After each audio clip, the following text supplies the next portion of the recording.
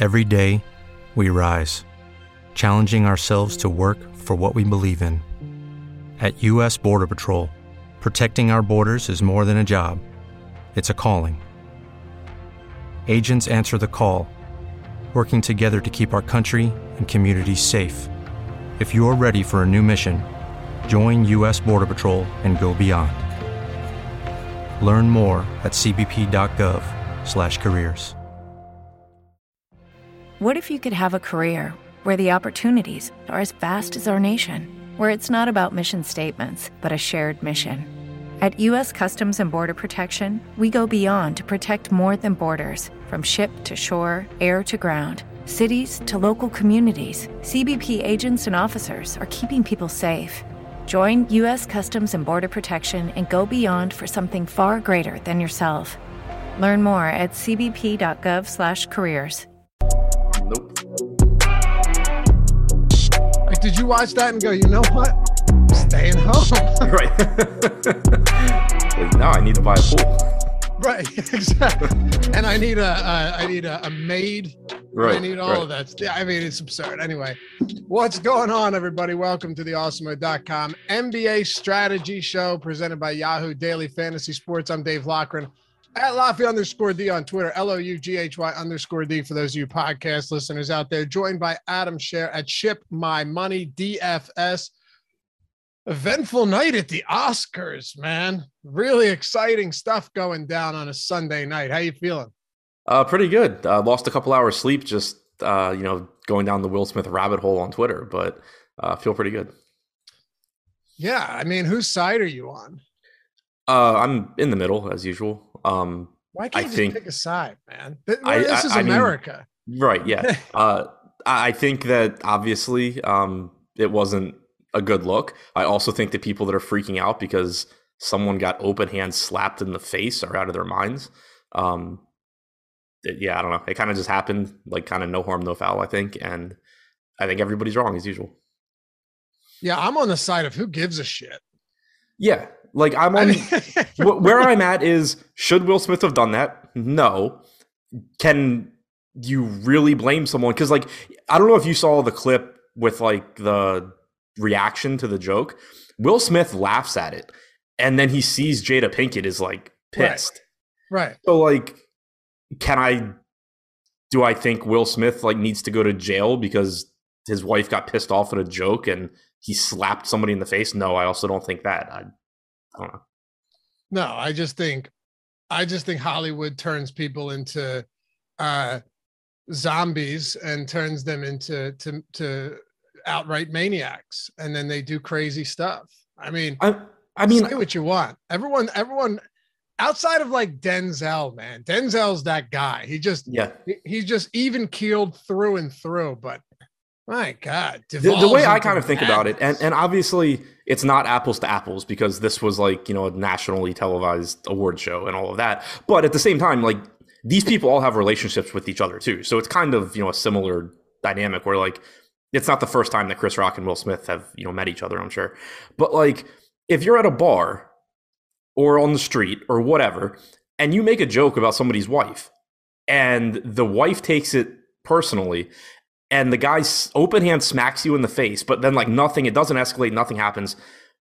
It's just over, right? Like that's it. Yeah. Like nobody's calling the cops because you got slapped in the face. Nobody's pressing charges. Like it is what it is. Yeah, I get it. I just think you have to be mildly unstable to do something like that on a live award show. Sure.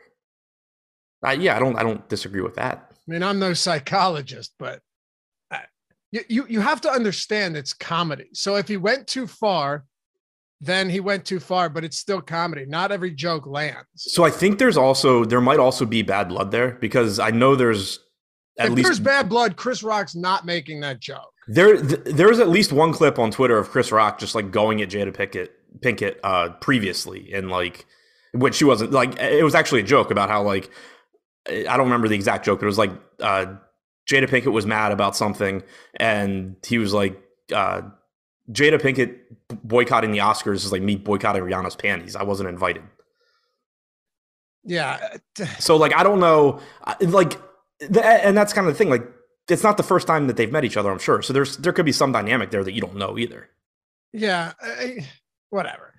People are saying that you're correct, but the problem is you don't. Of course I'm correct. I didn't take a side. I said everybody's insane. No, that there might be bad blood. Yeah. Okay. I think you want to know my take on it? Here's my take. Nobody gives a shit about award shows anymore. They're stupid. Who cares what Hollywood actors and actresses have to say? I certainly don't. Nothing they say ever means anything to me whatsoever. And if COVID didn't prove that, while they sat in their luxurious mansions and told us to stay home while people lost their livelihoods, then nothing else did. So ultimately, I don't care. I won't be tuning into the Oscars or the Grammys or the Critics' Choice or whatever the hell else there is any year after this. Never did before. None of it means anything to me. It shouldn't mean anything to you. And well, here you go. You got your. If Amy Schumer's hosting next Grammys, maybe I'll tune in. I'm just kidding. But I really don't care. And the truth is, out of most people don't. Last year had the lowest ratings ever for Grammys. And I don't think it's really going to bolster ratings. I'm not saying that's why they did this, but like it's popular after the fact because everybody's watching the clip, right? Right. I'm sure whoever's job relies on Oscar ratings is not upset that happened. I don't think I think it was real, but I'm sure that they aren't sitting there like, oh no, I wish that hadn't happened. Yeah, sure. Look, I'm just saying ultimately that happened. If it didn't happen, no one would be talking about the Oscars at all. Oh, so, absolutely not. You know, and it's not just Hollywood actors and actresses that I don't take my cues from. I don't care what politicians have to say either. I don't care what like 99.99% of people have to say. It's very hard to but it's very hard to take, like moral cues and advice from people who are in the most comfortable positions imaginable, right? Sure. Like, who cares? And I'm not saying that some of them don't say things that aren't relevant sometimes, but it's very easy to sit, on a throne and say, well, I think we should really all be doing this. Okay, you do it too then. Lead by example, pal. That's all I'm saying. If that was The Rock instead of Chris Rock, that wouldn't have happened. I mean, I don't think The Rock would have made the joke either. So, I mean, look, Chris Rock handled it pretty well. I thought Chris Rock in real time handled that phenomenally. As good as possible. Yeah. He's like, I just got slapped by Will Smith. You just saw the best moment in TV history. Yeah. Did he say that? Yeah. Freddie P said, you can't joke about certain things, man. This is real life. Y'all crazy. Dude, I get it, but you also just can't go around hitting people because they said something that offended you. Like, right. I don't care that Will Smith did it. I'm telling you right now. That's where I'm at. I really don't. So maybe I'm with you on the middle ground thing. Like, I really don't care that he did it. And maybe we don't know all of the background on this, but I don't know if it's as black and white as everyone's acting. So maybe I'm coming up. That's where I'm at. Like, if someone cracks the joke, are you supposed to go slap them? No. What he did was wrong. Right. Is it like within the realm of like, obviously he lost his head at the moment, but like, it wasn't like it was he didn't like walk up there and like shoot him or just like beat the shit out of him. He just kind of walked up, slapped him and walked away.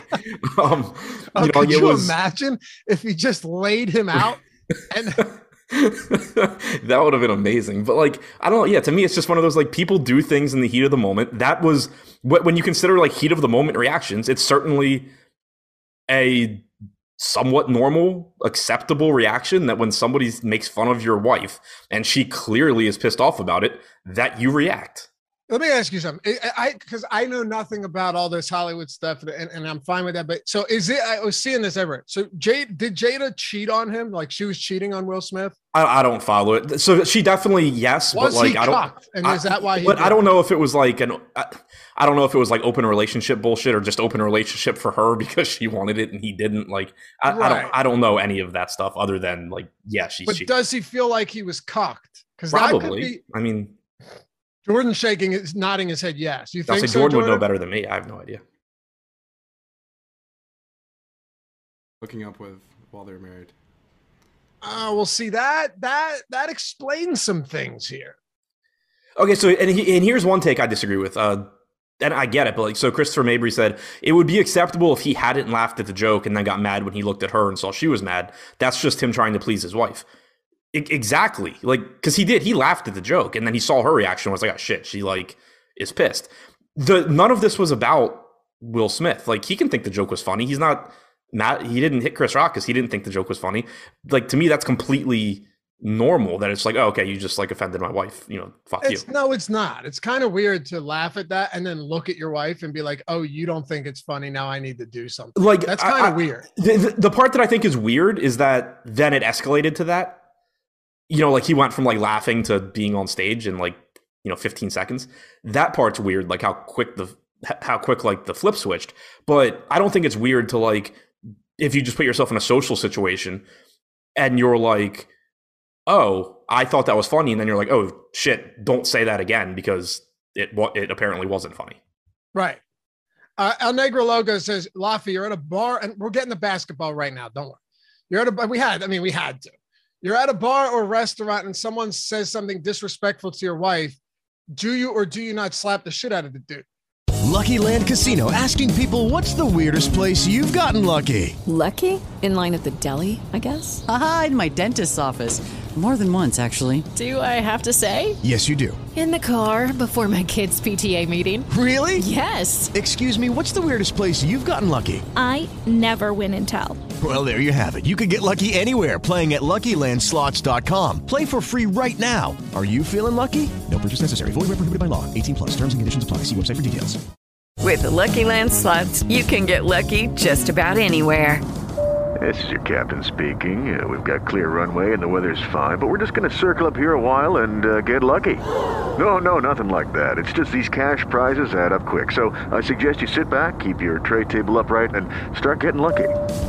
Play for free at LuckyLandSlots.com. Are you feeling lucky? No purchase necessary. Void where prohibited by law. 18+ terms and conditions apply. See website for details.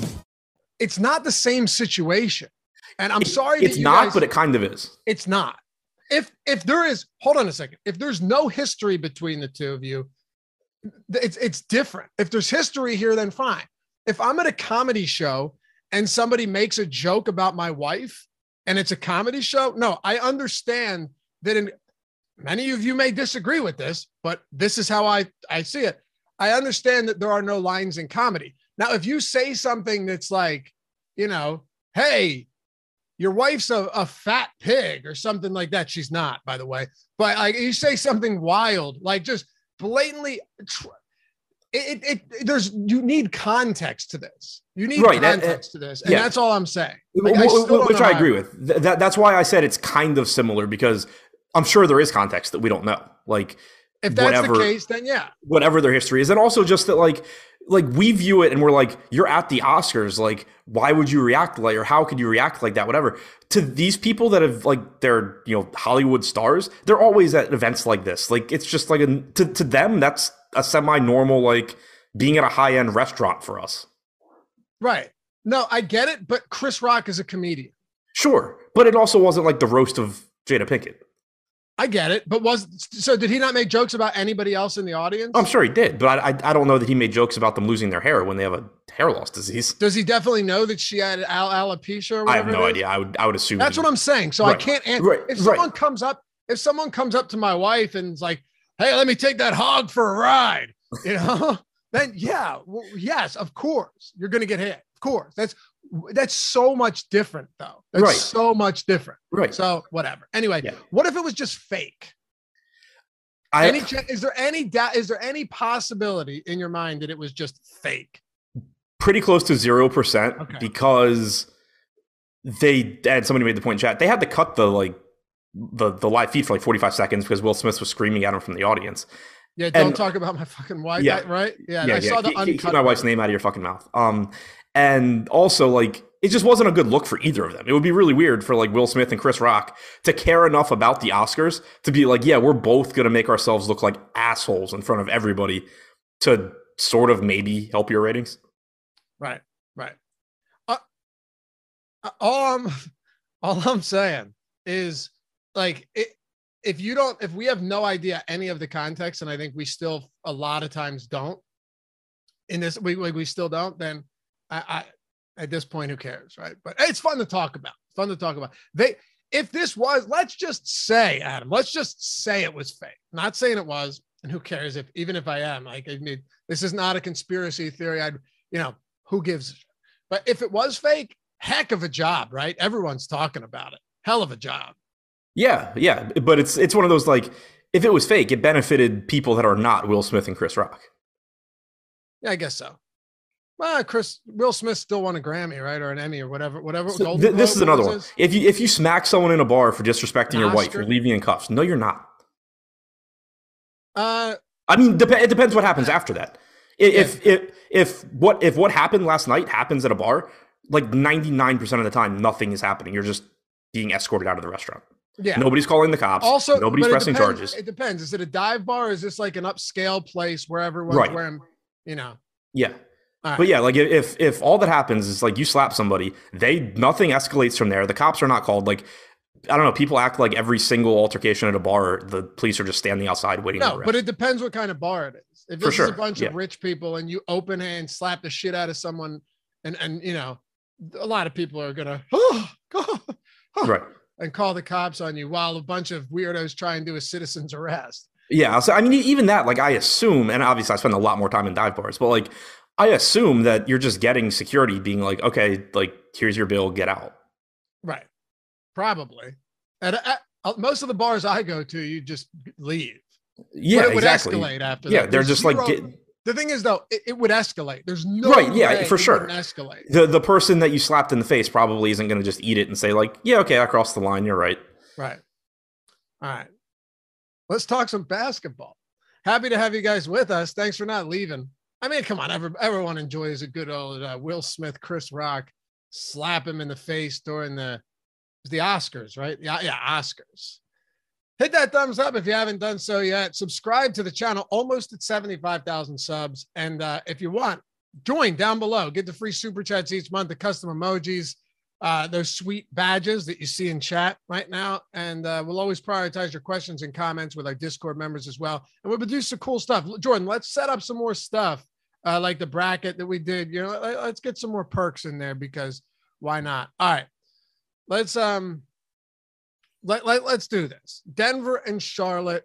First question here. Do we have how much good value do we have right now, given that it looks like you're going to have a decent amount out for Boston, a decent amount out for Golden State, and maybe a couple other teams as well? Dude, you can't ask me overarching slates on the morning show. I haven't looked. I'm saying, like, anytime you have Boston without likely Al Horford, Robert Williams is already out. Jason Tatum said he might not play. And then Otto Porter, not that that matters as much, but Klay Thompson and Draymond Green are doubtful for Golden State. So it's definitely going to open some things up. Yeah, there's going to be plenty available. Like like you said, the Boston guys are either resting or may rest. Golden State is resting. OKC and Portland are playing. There's going to be, and it's a 9-game slate in late March. Indiana's playing. There's going to be plenty of value. All right. Well, let's kick it off then with the Denver Nuggets, excuse me, on the road against the Charlotte Hornets. So Denver Nuggets here, 3.5-point favorites coming over to the East Coast. And as we've seen pretty much every time, it's basically just Jokic here. Now, let me ask you a two-parter. One, Nikola Jokic in this matchup, it is a good matchup. Fast-paced team, not a great defense, but Charlotte can keep a game competitive, and I assume that they will. Pace up spot for Denver, 232.5 total. A lot of low totals on this slate, too. Jokic, obviously a great play, but given the matchup, given the good matchup, do you think there's any tournament options outside of Jokic that make sense today for Denver? Not really. So there's a couple things that work against the rest of Denver. For one, just the normal, Jokic does everything. And the pricing here is just not really incorrect on anybody, I don't think. Barton and Gordon's price have come up a little bit. Highland at times is playing a bit more, but he's priced for that. The only pieces that I guess I would mention in tournaments are in lineups where you don't have Jokic. You can certainly go to Cousins at 4,100 and just hope that you get 18 minutes and that he smashes Charlotte's front court. That could certainly happen. And then if JaMychal Green is out, maybe you get a few more minutes for a $3,600 Jeff Green. But I assume we're just going to have much, much better value than that. And then the other reason why typically, especially, if you're playing only a few lineups and you're really paying attention to like who goes in each individual lineup, you're probably not going to really want to be rolling the dice on the mediocre Denver plays anyway, because it's the first game of the night and you have so much stuff after this that could end up opening up and giving you more value. So you're going to want more flexibility. What about on Charlotte then? Because, and by the way, I don't think I need to say it twice, but Nikola Jokic, very, very good player against the Charlotte Hornets, correct? Yeah, phenomenal spot. One of the best plays on the slate, no doubt about it. Highest projected guy by a pretty decent margin. So LaMelo is just a really interesting candidate for tournament purposes each day, because he's kind of at that no man's land price where it's not going to get him a lot of ownership, but he's going to be a little bit owned, and his minutes are somewhat in flux, but you're seeing him play a lot more recently. Now, they are on the second of a back-to-back after that road win in Brooklyn, but he's played 39, 34, and 37 minutes over his last three. And look, solid usage. His three-point shooting has been lights out, and you're going to get good peripherals from him. Can we look towards some LaMelo here today, even though he's, never going to be a priority? Yeah, like you said, not a priority, but always a really high ceiling. I mean, you only have to go back to last night to see it play out. He was like, I know he was 7 or 8% in some of the higher stake stuff. I think 12% in large field on DraftKings, and just always has the ability to go for 55, 60 DraftKings points, but his ownership is always relatively low. Right now we have him projected for 10% just because, for one, he's relatively expensive and there are guys that look a little bit more underpriced. And for two, you can never really count on him playing 37 or 38 minutes, but it happens often enough that it makes him interesting in tournaments. So I like him as a tournament play, but not somebody that I'm building around. What about the rest of Charlotte? I don't think there's a lot of priorities there, but I do think that 7,600 on Rozier, 5K on Washington, 4,600 on Plumlee, those are all decent prices. I've mentioned it with Washington before that his rates do go down playing the 4 alongside Plumlee or Harrell, but it's still a cheap enough price tag for somebody playing 30 plus minutes that he has a path to success. We know the type of upside Rozier gives you. Bridges has a high ceiling. So I think it's kind of just, they all look pretty similar to me, all of the starters, where I'm not prioritizing them. I'm not pointing to any individual one and saying like, I think this guy is a phenomenal play, but they're just all pretty solid tournament options. Like you have 3.5% ownership going to Plumlee. We have him with a 7% chance of being optimal. I would think that if he can avoid foul trouble, they're going to want him out there for a lot of minutes. We have LaMelo going slightly under-owned, Bridges slightly over-owned, Martin at 4% ownership, Rozier at 6%, Washington at 3%. It's just a bunch of guys that are not priorities, but that you can certainly use as a low-owned piece to get some upside into your lineups while being contrarian. Eman the man, or Iman the man, said, don't forget to slap the like button. That was a missed opportunity on my part. Good job there. That was solid. And I absolutely missed out on that opportunity. So nice one. Orlando and Cleveland, very low total here. No Jalen Suggs for the Orlando Magic today. The ownership that we have projected for like aggregate ownership, we don't have anybody above 1%. Like Wendell Carter's at 1.1% right now. That's the highest projected owned player on all of the Orlando Magic.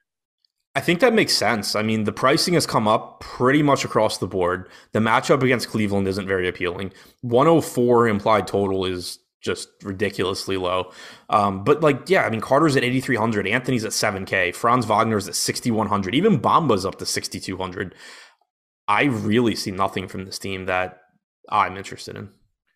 I think the most interesting part right now about Cleveland is what to do with Karis LeVert, because he comes into the starting lineup and plays, what did he play? Like 36 minutes, 36 minutes. And then you had JB Bickerstaff saying, what was it was it Friday? I don't remember what day it was. But he was like, all right, we're going to play our starters big minutes today, which is hilarious because what are you going to play Garland for 48 minutes now? It didn't make a lot of sense. But if Karis LeVert's a starter now and you're going to get 36 minutes out of him. Lucky Land Casino, asking people, what's the weirdest place you've gotten lucky? Lucky? In line at the deli, I guess? Aha, in my dentist's office.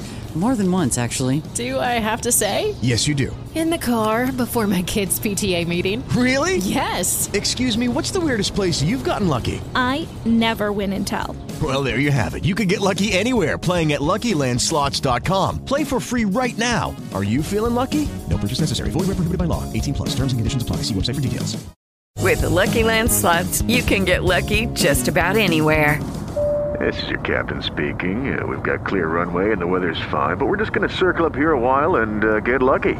No, nothing like that. It's just these cash prizes add up quick. So I suggest you sit back, keep your tray table upright, and start getting lucky. Play for free at LuckyLandSlots.com. Are you feeling lucky? No purchase necessary. Void where prohibited by law. 18 plus terms and conditions apply. See website for details. At 5,600, that definitely makes him a little bit more intriguing than he was when he was getting 24 minutes off the bench. Yeah, for sure. This is definitely a starting lineup to pay attention to, because what we've got in the last couple of games was you had the Toronto game, and before that game, Bickerstaff said LeVert's not on a minutes limit, and that was the game where he said that they were going to play their starters heavy minutes, all of that. They moved Kevin Love into the starting lineup. Then Lamar Stevens played ahead of Karis LeVert for whatever reason. Not surprisingly, they lost the game. But then last game, you had LeVert replace Love in the starting lineup, play 36 minutes. For now, I just assume that's going to be the starting lineup. And if that is the starting lineup, it makes $5,600 Karis LeVert look very good at that price tag.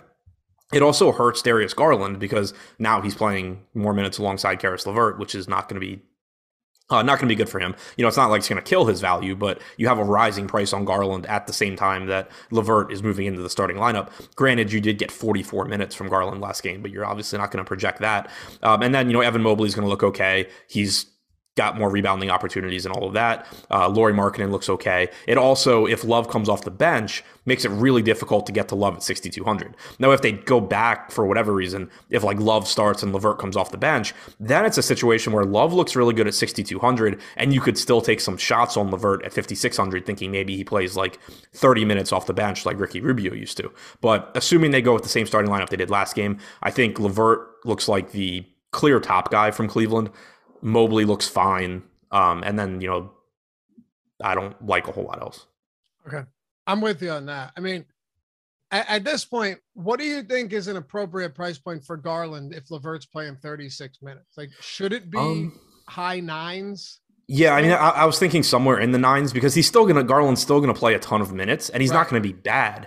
But now you're kind of back to that situation where, like, you can kind of say that Karis LeVert is Colin Sexton to some extent. And clearly Garland's never going to be a 10K player when he's playing alongside Sexton. I actually want to see what those rates look like. So with Sexton on the floor this year before he got hurt, Garland had averaged 0.92 DraftKings points per minute, 25% usage rate, 36% assist percentage. With LeVert on the floor this year, Garland, that is not right. Garland has, damn it, it keeps putting LeVert on, and then before I can read the numbers, it just like takes him back off. I know it does that sometimes. Yeah. I'm not really sure why. Okay, so all I've gotten is that Garland's averaged 1.07 DraftKings points per minute. Maybe the fourth time I do it, I'll be able to catch what the usage rate is. 27% usage rate, 34.5% assist percentage. So still not quite, I mean, better production than when he was playing with Sexton, but still lower rates than when he's playing without LeVert. So, LeVert also had more potential assists than Garland last game, which is shocking. Yeah, and that's definitely something to keep an eye on, because I don't know if you remember, but when LeVert came over, there was like a lot of talk about who's going to have the ball in their hands, and LeVert said that he was looking forward to playing off ball and like he likes playing that role and all of that. So it'll be interesting to see what role he actually plays as he gets more minutes. Agreed. All right, let's talk about Atlanta and the Indiana Pacers. What's the total on this one? We're at 235. Yeah. We are waiting on Bogdanović, and Danilo Gallinari didn't practice. He didn't practice yesterday. So just keep a watch on that to see whether or not he's active against the tanking Indiana Pacers. But right now, I guess we just assume that these guys are in. And if that's the case, like if all of these guys play, I don't really see a ton outside of Trae Young. I mean, are there some, I guess, somewhat viable price points against a bad Indiana team that's like awful defense, plays at an elevated pace? Yeah, I think so. Both defenses are bad, but Trae Young definitely stands out here, as he should in a spot like this. Yeah, without a doubt. Even if these guys are in, Young looks very good. I mean, 10,800 is relatively expensive, but it's a great spot. We know that his production goes up without John Collins. And then if Bogdanovich does happen to sit, you're getting obviously all of the minutes without Collins or Bogdanovich, which means even more production for Young. He's averaged over 1.5 DraftKings points per minute without those guys on the floor this year. Absolutely awful Indiana team. The game being in Indiana is nice. It makes it a little bit more likely that it's competitive to the end. Also, Atlanta's just not that good. So like they certainly could blow them out, but there's a pretty good chance this just ends up being one of those games where like Atlanta wins, Trae Young does great, but it never really gets out of hand. So I really, really like Young. I think Capella is interesting as well. Indiana just doesn't have a front court really. I mean, Goga may or may not play. We know that Jackson is out. Turner obviously is out. So there's just not really much going on in the front court. You can get plenty of rebounds for Capella here, plenty of offensive rebounds, plenty of putbacks, but then also you're talking about just basically a G League team where there's a good chance you get more steals and blocks from Capella as well. So I do think in tournaments, Capella at 6,400 looks like a pretty interesting option. You know, what's funny about Indy is you have a lot of guys who are out, starting with Malcolm Brogdon. Isaiah Jackson is still out with the headaches. Chris Duarte's out. Goga Bitadze is questionable, but it's not having a big impact on ownership at all because, Halliburton's still north of 9K. Bitadze, if he plays, is almost 6K now. Justin Anderson's at $4,700. Like all of these guys are getting priced up to kind of mirror what this team is doing lately with sitting guys like Brogdon. Yeah, it's not the easiest team to get to, even with them being shorthanded, because they have been for so long. Halliburton's still really expensive. If you want to get to him in tournament lineup, sure, but there's plenty of other options to get to. Hield should play a lot of minutes, averages around the fantasy point per minute. Certainly playable at 7,500, but I wouldn't say a priority. If Goga plays at 5,700, I would expect him to be playing like 26 to 28 minutes.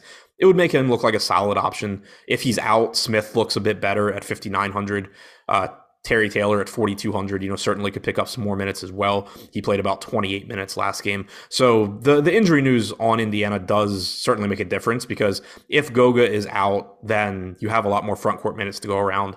If Washington is out, then potentially you're getting more minutes for Lance Stevenson, for Justin Anderson. Kiefer Sykes was in the rotation last game. So assuming those guys are in, I wouldn't say that there are really priorities, but I do think that Goga, Hield, and I think Goga and Hield probably look the best. If Goga's out, I think Smith and Taylor probably look the best. I do too, because Jalen Smith played 30 minutes last game and didn't close because they were down by 100. So the final 4 minutes of that game went to Terry Taylor. The fact that he came in with like 7 minutes left and then played 3 minutes suggests that you might have seen 34 minutes from Jalen Smith at the 5. Yeah, I think you definitely could have.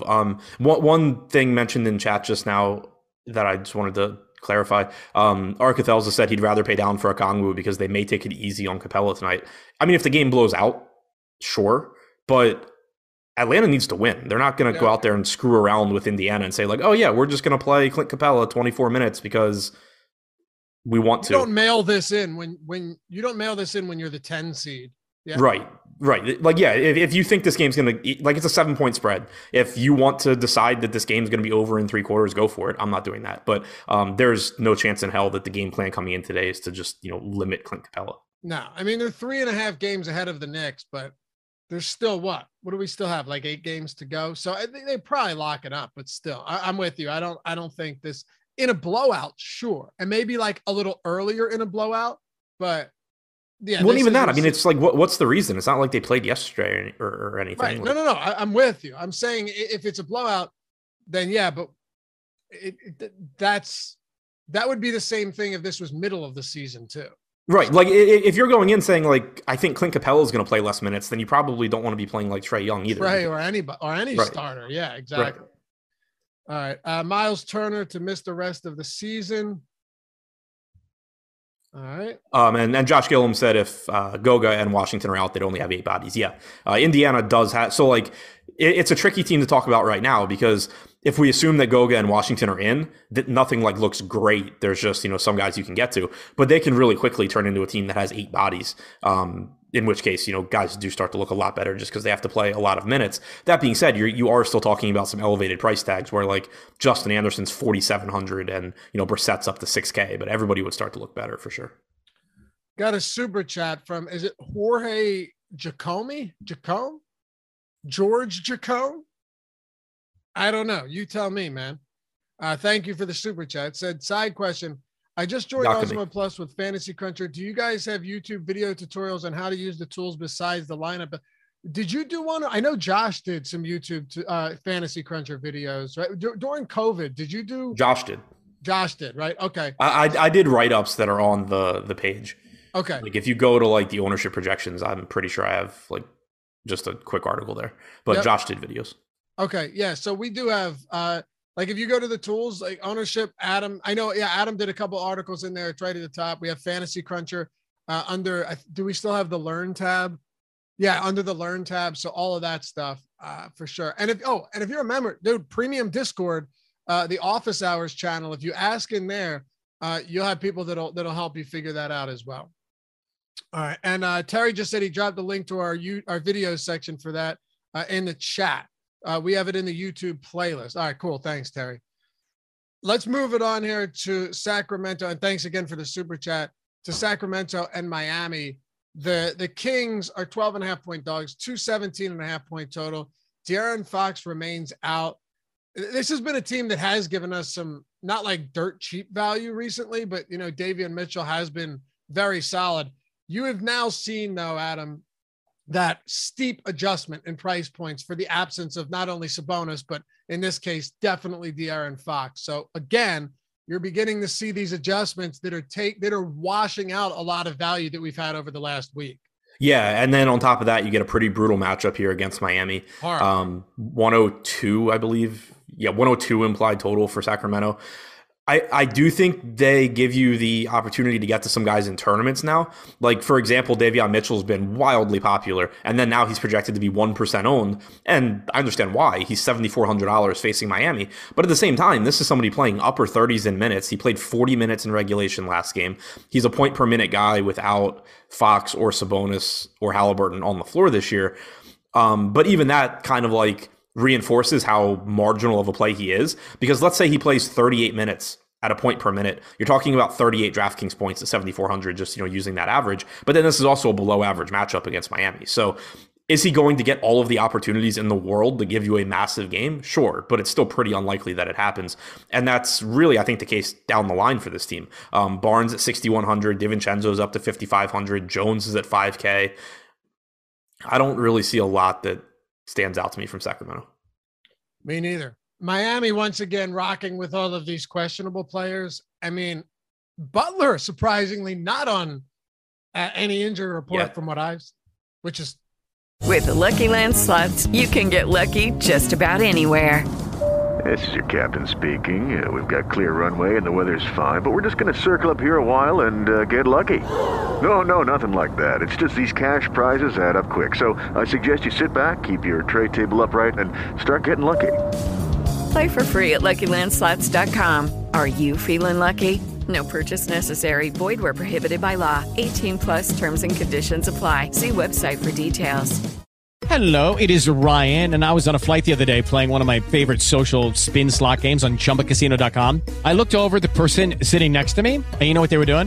They were also playing Chumba Casino. Coincidence? I think not. Everybody's loving having fun with it. Chumba Casino is home to hundreds of casino-style games that you can play for free anytime, anywhere, even at 30,000 feet. So sign up now at ChumbaCasino.com to claim your free welcome bonus. That's ChumbaCasino.com and live the Chumba life. No purchase necessary. VGW. Void where prohibited by law. See terms and conditions. 18+.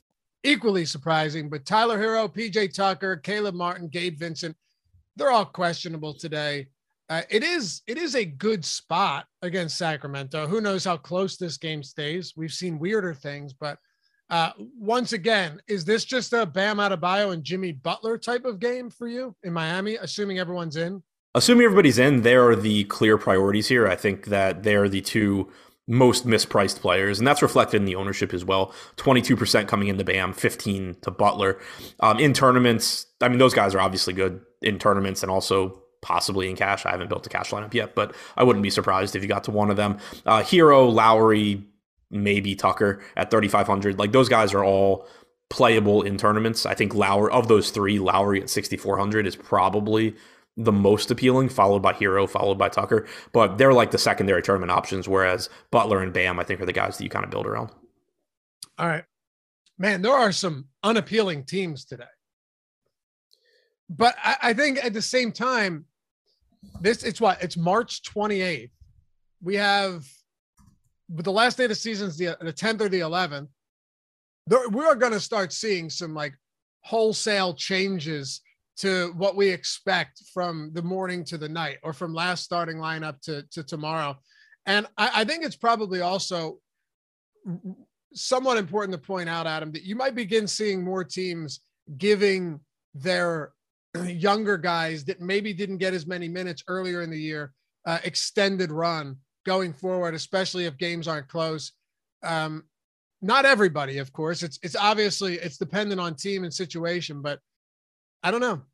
There's a lot of teams so far that just aren't appealing at all. So let's move on. Yeah. So, well, to that point, just one, I guess, kind of general thing to mention while I'm thinking about it. Not only, you know, and obviously you shouldn't be playing NBA DFS if you're not going to be around the late swap ever, but especially this time of year, just you're lighting money on fire. But also, to your point about young guys playing more, one thing that we have seen, and this will come up when we talk about OKC later, but do, at least to some extent, keep in mind what the general standings are, and also like when two bad teams are playing each other, because we've already seen it where, like, when OKC played Orlando, not that the OKC guys were bad plays, but they had no incentive to win that game, and you basically just saw all of the really popular guys that everybody played not even play down the stretch. So you don't want to get too bogged down in that stuff, because it is still kind of like narrative based, but that is something that you actually should be thinking about, at least as a tiebreaker this time of year. Absolutely. Yeah. Chicago and the New York Knicks. Let's roll forward here. Chicago -4.5 against the Knicks, 221 total. We don't really have many injuries, if any relevant ones to speak of today. Shouldn't be the highest scoring game. And, you know, what I feel like I say this every time we talk about it. So just take your pick of the three, if you want any of them, who are all, when DeRozan, Levine, Vucevic, priced almost identically. Yeah, they all basically look the same. Yep. None of them are going to stand out as key pieces you're building around. None of them look overpriced either. So there's certainly players that you're going to get to in some tournament lineups. Levine has the most favorable positional eligibility. He's also the worst point per minute guy of the three. Not that he's bad. He's just not as good as DeRozan and Vooch. So yeah, you're just getting to those guys here and there. What about on the other side? Is there, I know you talk about Mitchell Robinson frequently, like, is there any tournament value there at, you know, less than 1% ownership? Should we look towards, you know, Barrett, now that Julius Randle's back in the lineup and Barrett's price has come up even more than it was? And it's another weird game with a bunch of pretty accurate pricing. Yeah, I don't see a whole lot with New York, because like you're saying, the pricing's pretty accurate. Randall is okay, but it's not like he's underpriced. Certainly has a ceiling at 9,400, but you're not going out of your way to get there. Barrett's price tag came up quite a bit with Randall out. He's still playing a ton of minutes. He still certainly could have a good game, but he's not one of the more likely players to do so. Burke's salary came up a bit. Robinson always has upside, but pretty much fairly priced. I don't see much from the Knicks. Okay. Neither do I. But I do see a nice deal over there on Yahoo Fantasy Sports, Jordan. Did you know that you get a free month of Awesome Mode Plus Platinum just by signing up using our link at Yahoo Daily Fantasy Sports? I bet you did. And if you didn't, well, you do now, and you should take advantage of it, because we've partnered with Yahoo Fantasy this season to bring you some amazing stuff, and that's one of them. Free month, everything on the site, $90 value. All you do, you got to use the link, though, if you're signing up at Yahoo's Fantasy and you haven't done so yet. Not to mention, Yahoo has great payout structures, the lowest management fees rake that you're going to find out there anywhere. They do a bunch of free rolls. They do a bunch of like zero rate contests or zero management fee contests, sometimes negative. And all of the tools that we have over at Awesemo, you can use for Yahoo as well. Ownership tool, the boom bust tool, the lineup builder, your fantasy cruncher add-on, if you wanted to grab that, the boom bust tool, top stacks tool, top pitchers tool with baseball coming up, you name it. We got it all. And this isn't just for basketball, baseball, hockey, MMA, PGA, NASCAR, esports, all of that stuff included the entire month free for you. Just click the link in the description or the one that Jordan Klein already did or is going to throw in the chat, and deposit. I think it's still $10. Deposit $10. They'll give you $10 back in free credit on top of that. So it washes it out. You're getting it all for free. You just have to enter one paid contest, and then you'll hear from us. We'll get you set up. We'll get you into our premium Discord, into our office hours channel of access to all of our tools. Use that link in the description. Sign up at Yahoo Daily Fantasy Sports, sponsor of the Strategy Show. All right. Next up, Boston and Toronto.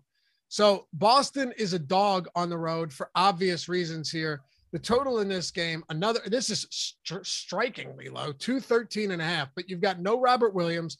Al Horford is doubtful. And Jason Tatum insinuated after yesterday's game too, Adam, that it's possible that he doesn't play. So as of now, I'm just going to assume that he's in, but we know that Williams is out and Al Horford is very unlikely to play.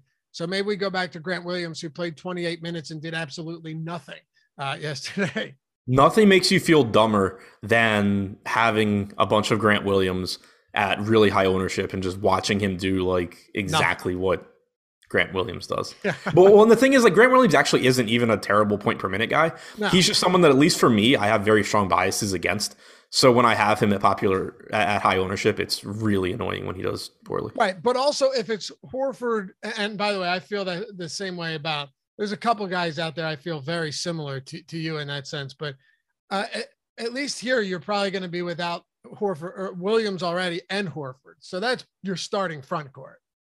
Right. The front court is, you should have Williams and you should have, I'm assuming, Tice. So that opens up, it opens up Tice at $3,700, makes him look like a pretty good value. He is only center eligible on DraftKings. So that, makes him a little bit more expensive in terms of opportunity cost, but still a good point per dollar value. Williams at 4,400, nowhere near the same value that he was yesterday. His salary went up like 25%, but still certainly playable, assuming he's going to get 30 plus minutes. And then if Tatum were to sit, that opens up a lot, because then you're getting more usage for Brown. You're getting, more minutes for Derek White. You're potentially getting more Peyton Pritchard as well. So that would obviously have a huge impact. But if we assume he plays, Tatum, Brown, Smart are kind of just all neutral plays. Tice, I think, is the top value. I was honestly surprised Tice was only getting 14% ownership right now, because I think it's probably the position. Yeah, without power forward eligibility. You're probably right. I mean, because you have Jokic on the slate, and then you obviously just have plenty of other good centers too. True. Yeah. Because he's not a terrible per minute guy. No, not at all. We'll have to what's see he at? I mean, he obviously hasn't played much with Boston this year. Since coming to Boston, Tice has played 194 minutes. He's at a fantasy point per minute. It's okay with me. Yep. I think you could get 24, 26 minutes out of him tonight. Yeah, I don't really see why not. Maybe. Like, I mean, they can always. It's a weird matchup too, because like Toronto plays that like big lineup, but it's big in that like it's big 2 through 5. It's not that the 5 is actually big. So like Boston could play Grant Williams at the 5, and like especially if Tatum's in, you go Williams at the 5, Tatum at the 4. Brown at the 3, and then you play like Smart Pritchard or Smart White or something like that. Right.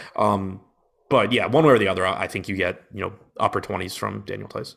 I think it depends if this is just a mail-in game or not. Like if Tatum sits and it's like, all right, second of it back to back, it's very possible that's the case. Well, yeah, and if Tatum sits, then also you're just running out of front court bodies too. Right. And they also have Luke Cornett, and then Boston becomes insanely appealing. Oh yeah. Yeah, I guess I'm not saying from a DFS standpoint, just from that's the guy that screwed Daniel Tice standpoint. Right. Because he is still getting a couple minutes out there. Blowout run, of course. I think all of his recent minutes have just been blowout run. Yeah, I assume he would just slide in and play like, 10, 12 minutes at center. Yep. What about with Toronto? Did you say they're treating Fred VanVleet like a starting pitcher in a rain delay the other day? Did you see why he didn't come back? Yeah, it didn't really surprise me. No, it's just strange. Like we couldn't keep his knee warmed up. It reminded me of like, a third inning rain delay where you don't bring the pitcher back after an hour delay. Well, because I had Siakam in my main lineup that night. And when I saw the game was going to restart, I was like, oh, okay, cool. And then I was like, it was like a 30-point game already. I was like, shit, they're just not even going to bring their starters back. And then like 2 minutes later, they're like, Fred VanVleet's not coming back. So then I'm like holding my breath, but it was just VanVleet. Yeah. So he's technically questionable today. They said he was fine. I'm just telling you that the injury designation is questionable. Oh, okay, yeah. Yeah. I forgot their injury report. I was thinking that was yesterday. Wait, no, he's not on the injury report. As of 9:30, unless they added him. Okay, good. Okay, he's not then. Well, that's good to know. Yeah, he's Gary off. Gary Trent's still on it, right? Yep. Okay, so that's it. So we assume Fred VanVleet's good to go. Gary Trent, questionable for this one against a shorthanded Boston team. Do we get to anyone up top for Toronto? Nothing really stands out. Right now, assuming Trent is in, it kind of just makes everybody look not that great. If you do get the complete Boston G League squad, then it starts to look, a little bit better. But even that, we talk about it a lot. Like matchup obviously matters, but pricing matters more. And pace matters and all of that. So even if you take Tatum out, it's not like you're suddenly going to go from not really wanting to get to Toronto guys to loving them. But it's just I think it's tough to really get to a $9,300 Siakam or an $8,800 Van Vliet here outside of just random tournament shots. If Trent is out, then you're talking more minutes for Boucher at $5,600. Still not the best price tag, but there's at least a ceiling there. Yeah. Do you think there's going to be any I know Josh is like adamantly against this idea, but I'm not so sure I agree with him here. Do you think that there might actually be some gamesmanship or some strategy in teams strategically avoiding the 1 seed as to not have to face the Brooklyn Nets? It wouldn't shock me. I haven't really given any thought to it, but it wouldn't shock me at all. Because why would you? Why would you really prioritize getting to face potentially a really good 8 seed? Right. Like who's the 7 seed? And by the way, Toronto. Last I looked. No, Toronto's 6 now. Cleveland is 7. Hey guys, it is Ryan. I'm not sure if you know this about me, but I'm a bit of a fun fanatic when I can. I like to work, but I like fun too. It's a thing. And now the truth is out there. I can tell you about my favorite place to have fun. Chumba Casino. They have hundreds of social casino style games to choose from with new games released each week. You can play for free anytime, anywhere. And each day brings a new chance to collect daily bonuses. So join me in the fun. Sign up now at ChumbaCasino.com. No purchase necessary. VGW. Void where prohibited by law. See terms and conditions. 18+. Yeah, and they might not have Jared Allen. How does this play-ins work again? It's never mind. Couldn't the Nets still finish 7? They could still finish as this. They're only 2 games back. Oh no, they're 2.5. 2.5 because they're Brooklyn and Charlotte are 2.5 games behind Cleveland. Huh. The playing games is the 7 through the 10. I don't remember. It's 7 through 10. I always forget too, and then it's just some weird format. But. Yeah.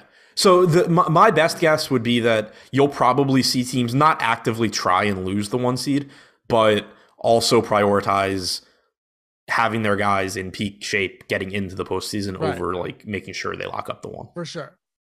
Plus, here's why I would kind of agree with Josh. Here's where I would kind of agree with Josh. We don't know where Brooklyn's going to settle in here. Right. I don't know. All I know is I wouldn't want to play them. No. 7 plays for 8 for 7, 9 plays for 10, 9 plays 10 for 8. Okay, 7 plays 8 for 7, 9 plays 8 or 10. Okay, got it. Yeah, that's.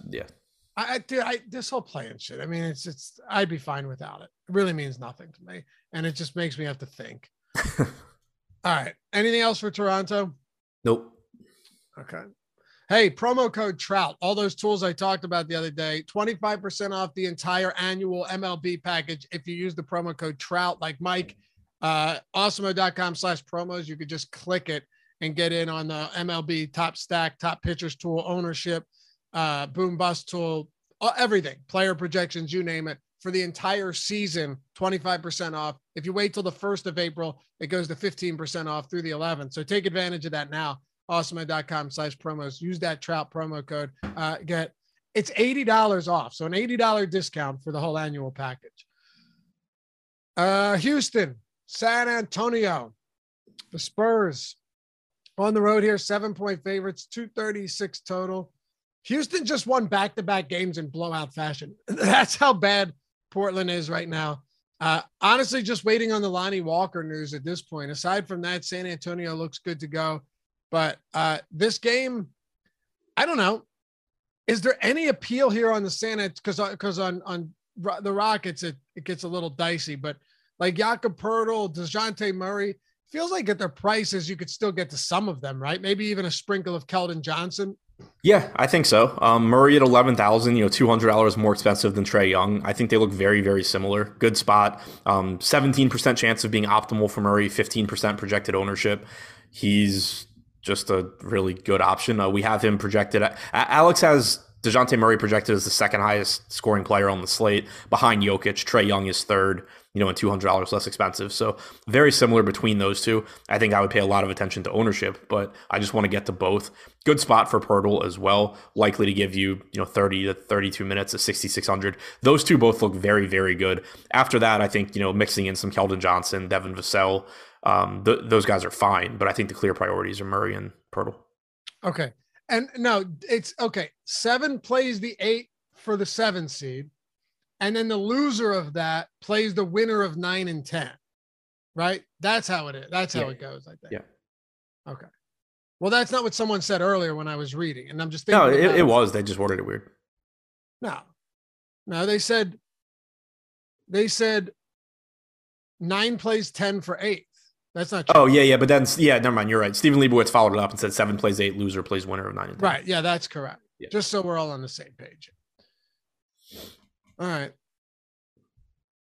Do you think Houston provides us any value today? I would love to say that like Şengün, if he was a little bit cheaper, would be viable. But even though he's coming off that huge game, his minutes still aren't like, I thought this might be a guy that you'd start to see playing 30 minutes a night in another lost season for Houston, but it hasn't been the case. You would think. But yeah, it hasn't. And it makes it I think it's very difficult to prioritize anything from Houston. I do think they're an interesting team in tournaments because this could easily be a high scoring game between two teams that aren't very good.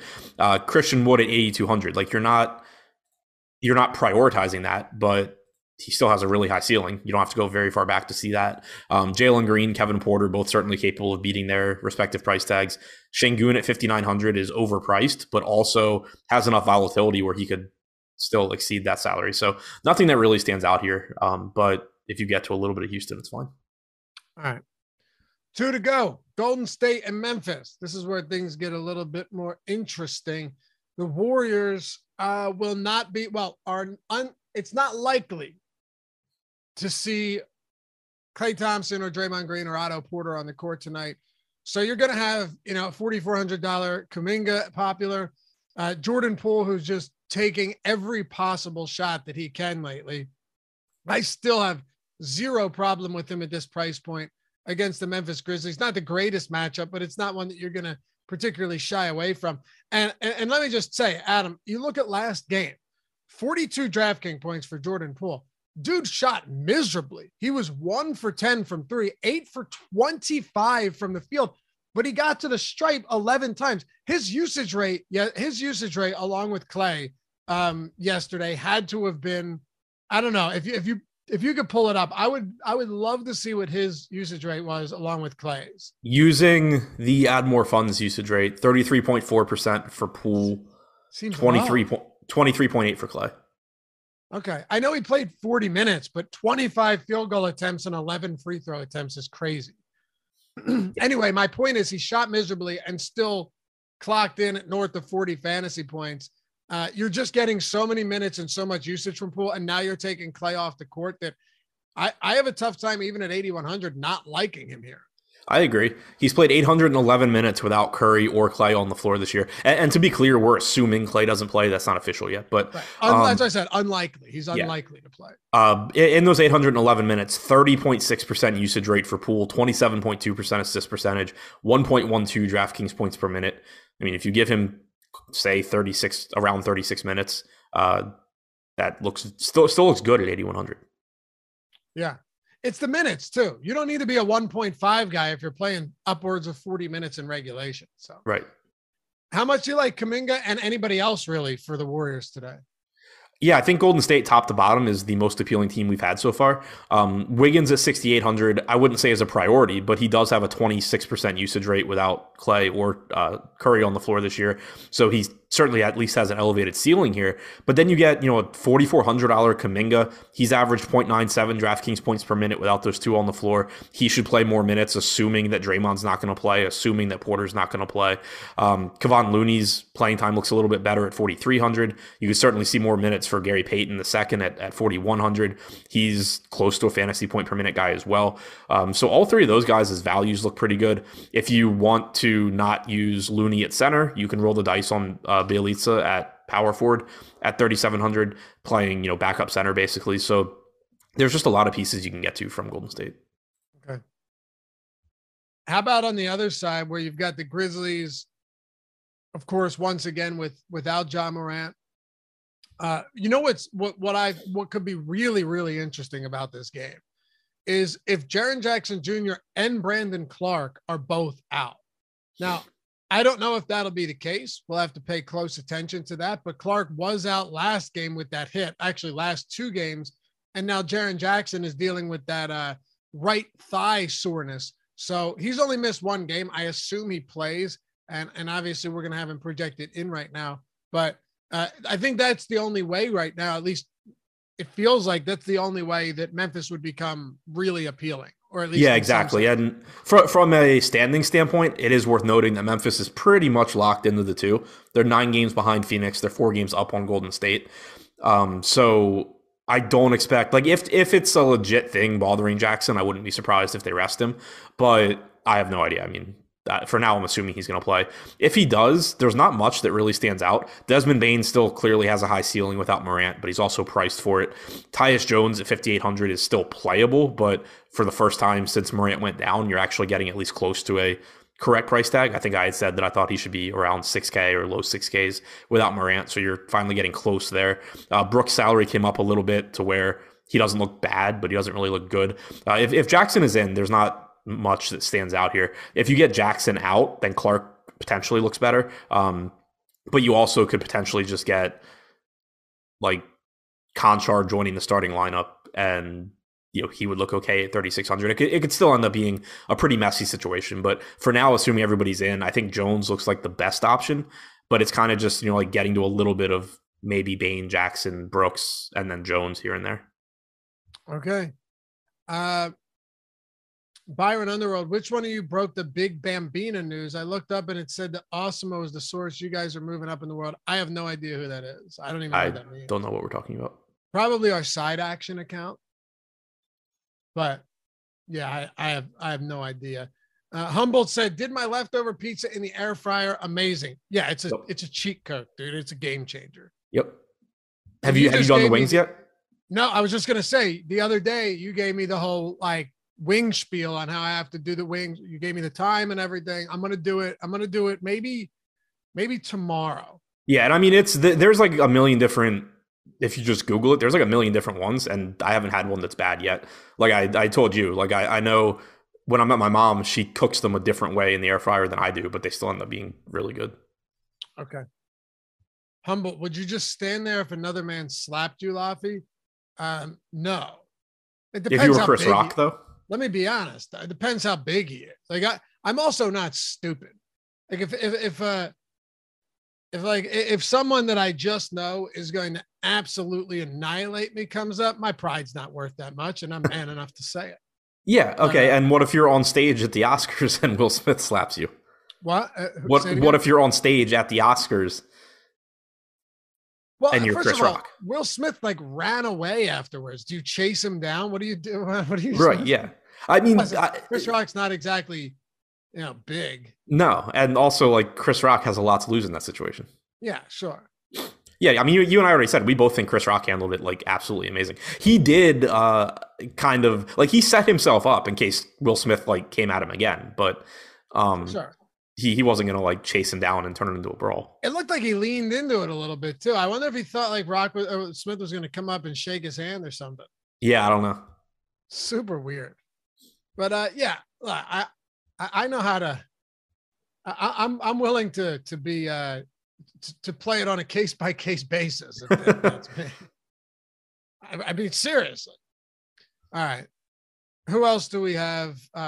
There's really nothing else for Memphis, right? Until we get the news for this. Yeah, the news matters a lot, and then even once we get the news, the starting lineup matters a lot. Yep, exactly. All right, one game to go. Before we do, let's say hello to Breaks of God. You guys know breaksofgod.com. They have put you in a position where you could catch a break to have the potential to net big money with less than $100 investment at breaksofgod.com. Here's how you do it. Breaksofgod.com becomes the place to catch that break because it is the latest sports card collecting trend to catch fire in America for this one reason, right? You don't have to get in to these $1,500 boxes or cases and spend all of that money yourself. It's popular and an economical way for sports fans to get high value, potentially high value or rare cards without having to do any of that. You have football, baseball, everything in between, and they have what are called slot options available for under $100, so you can get in on that action. Breaks of God box breaks dramatically increase your odds of getting big money premium sports trading cards for a fraction of the cost of expensive, hard to get boxes. And all the cards are broken from sealed premium boxes live on Instagram. And the cards are then shipped directly to you for free when the break is over. Slots are limited though, so act fast. And to learn more about how you can hit big money cards and get 30% off, big 30 off your first break, go to breaksofgod.com/A30, like Awesemo, A30, breaksofgod.com/A30, and get 30% off your first break. Also, make sure to follow them on Instagram at Breaks of God. All right, let's do it. Last one here. I think this is the last game, right, Jordan? Yeah, we're moving today. Not bad. Not bad for everything we talked about to kick this show off. Hit that thumbs up one more time for us if you guys don't mind. We got about 550 people watching, so would be much appreciated. And subscribe to the channel if you haven't done so yet. OKC and Portland. I mean, my God, what a terrible game this is. 2.5-point favorites on the road. 220. The Thunder are favored without Gilgeous-Alexander on the road. That is how bad Portland is. No Josh Hart, no Anthony Simons, no Trendon Watford, no Justice Winslow. Obviously, Eric Bledsoe's out. What a mess. And then Darius Baisley's doubtful. SGA is already out for OKC. This is more than late March basketball, Adam. This is unprecedented. Yeah, absolute dumpster fire. Kind of. I know. Greg tweeted at DraftKings and FanDuel last night trying to get him to take this game away. It's dumb. It's 2 hours after every other game on the slate starts. It's between two teams that have absolutely nothing to play for. On the OKC side, there's a ton of value here because pricing hasn't adjusted either. So you have Pogoshevsky. Every single player on OKC is less than $6,000 on DraftKings. Pogoshevsky at $5,900, Mann at $5,800, both look good. I do think that maybe you can be somewhat cautious with their minutes projections just because it's not like OKC is going out here really trying to win games. But still, last game against Denver in a competitive game, you got almost 35 minutes from Pogoshevsky, almost 33 from Mann, 32 from Theo Maledon. Those guys all look like very good values. Isaiah Roby is $5,200. He's likely to play mid to upper 20s. Aaron Wiggins is $3,900. He's likely to play close to 30 minutes and do absolutely nothing, but still play close to 30 minutes. Vit Krejci is $3,500. He can play close to 30 minutes.